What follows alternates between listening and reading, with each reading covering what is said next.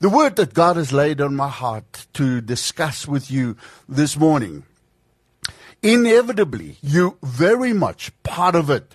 You fit snugly into that word somewhere, somehow. But I've heard somebody said this past weekend, and I've just discussed it with Janine, and she says, my, oh my, what an interesting way of looking at it. And this person said, there's a lie that has been told about family. And that is that family is all about blood. Then this individual said, it is not blood, it is loyalty, trust, and love that bounds us. Loyalty, trust, and love that makes up a family. And that intrigued me, and I thought about that. Because in my life, somebody many years ago spoke these words into my life. That family and fish are very much the same. They stay fresh for 3 days. That's now the in-laws and the outlaws and all the laws. But they stay fresh for 3 days. And inevitably, there are strife in family. There are family conflict. I want to find out from you this morning, how would you define family? What would you say is family? We are born physically into a family, a physical family. You are just born into it. But when we are born into a spiritual family, you are part of a much bigger family. What is your expectation of a family? How do we handle conflict in family? What do we do? Am I mistaken? When I've listened to this person this weekend that says, well, it's a lie. It's not blood that bounds us. But then again, much of what is written in God's word wouldn't be true, isn't it? You find it right in the beginning. God creating one man and one woman, and by that one man and woman, children are born into a family. The Bible very clear that it is a physical family. And by blood, we are bound, whether you like it or not. Yes, very much part of it is loyalty, trust, and love. But if you think of your own family right now, as you listen to this radio broadcast, do you experience your family to be a safe haven, a place of love? Do you experience your family a place of trust? Do you experience your family a place of loyalty? So important. What does the Bible have to say about family conflict? Well, it's as old as humanity itself. You know what? The Bible starts with sibling rivalry. In the very first family ever. You remember the story of Cain and his brother Abel in Genesis 4. Genesis 4 and 3 to 8. In the course of time, Cain brought to the Lord an offering of the fruit of the ground, and Abel also brought of the firstborn of his flock and the fat portions. And the Lord regard for Abel and his offering, but for Cain and his offering he had no regard. And out of that, a terrible story happened. Somebody once said, imagine going to church, appearing before God, worshiping God, and right after the service, you murder your brother. That's pretty much what happened here. There's other examples, maybe not that extreme, but family conflict is a reoccurring theme in the Bible. Have you heard of the woman Athaliah killing her children and grandchildren so that she could seize the throne? Yes, it's coming from your Bible. Scares the living daylights out of you when you read these things. 2 Kings in verse 11, go and read about it. Jesus' own mother and brothers becoming embarrassed by his preaching. There in Mark 3 and verse 21. Ample examples of family conflict. What happens when family members treat their flesh and their blood as liabilities instead of blessings. And immediately as you listen to this radio broadcast this morning, you feel, I'm being treated like a liability. But how are you treating other family members in your family? Some family conflicts are inevitable in our world of brokenness and sin. Some will reject Christ, while others will accept Him out of the same family. This happens within families.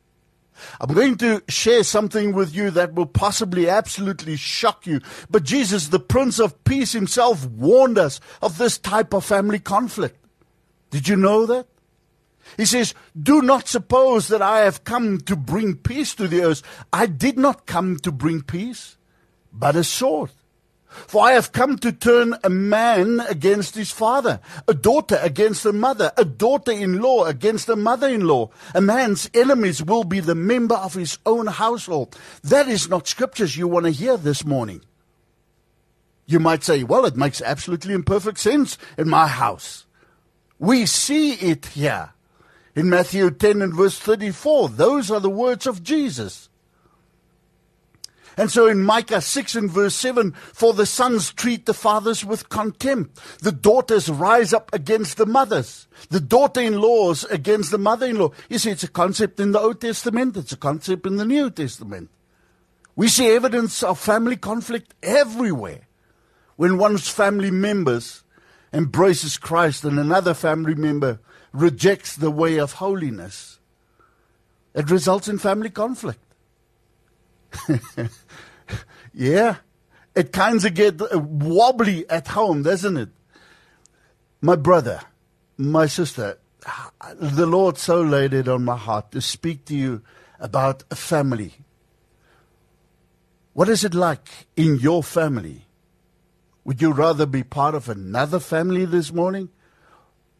Or are you happy to bring about the change that we so desire in family? Because family relationships have an even greater potential for conflict than other relationships. God gave some clear commands for every family member. And truth remains, when we defy those commands, family conflict will erupt. You know what the Bible says when it comes to family? Listen, husbands, listen. For husbands and wives, the Bible details specific instructions. Husbands are to love their wives. Yes, you, sir, are to love your wife as they love their own bodies. Somebody said to me this past weekend, with the upcoming so-called Valentine's Day, you know what? We should go into sackcloth and ash and fast for the whole day, so-called Valentine's Day. Because people no longer honor and respect one another, husbands and wives. Husbands, you are to love your wife as you love your own body. That's not Wynand saying that. That's not Radio Pulpit saying that. It's the Word of God saying that. In Ephesians 5 and verse 25 to 29. That He might sanctify her, ever having cleansed her by the washing of the water with the word, so that He might present the church to Himself in splendor, without spot or wrinkle or anything as such. And so the world is watching us. Husbands, how do you speak to your wife? When last have you said, I love you, my sweetheart? Can you still remember that first day that you fell in love with her, that you asked her to marry you, that you took her to church and made a covenant with God? I'm willing to die for this woman, as Christ has died for His bride. You see, God giving us clear instructions as family members. Wives, yes, I'm talking to you, are to respect the leadership position of their husbands. Ephesians 5:22. You can read it all the way up to 24. Women, modern day women, don't like these scriptures. When the Bible says, submit to your own husbands as to the Lord. For the husband is the head of the wife, even as Christ is the head of the church, His body, and is Himself its Savior. Now as the church submit to Christ, so also wives should submit to your husbands. What does the Bible say about children? Children are to obey their parents in everything. Ephesians 6 and verse 1. Children, obey your parents in the Lord, for this is right. And those parents, you and I, we are to bring up our children in the fear of the Lord. Raise them in the presence of God. Grandparents are to delight in grandchildren and to share their wisdom with them. Proverbs 17:6 says that. Grandchildren are the crown of the aged, and the glory of children is their fathers. And so the Bible gives us very, very clear instruction. You see, when families align their homes and their practices with Scripture, and I've said it often, the Bible is the blueprint for happy living, for happy families. Yes, there will be conflict. There will be occasional conflict and occasions of family conflict, but in due time it will diminish. God compares His church to a family. Did you know that? So the rules to the church on interpersonal relationships also apply to individual families. Every child of God is to respond to other Christians as a brother, as a sister. Do we? Romans 12:10 talk about it. 1 Peter 3:8 talks about it.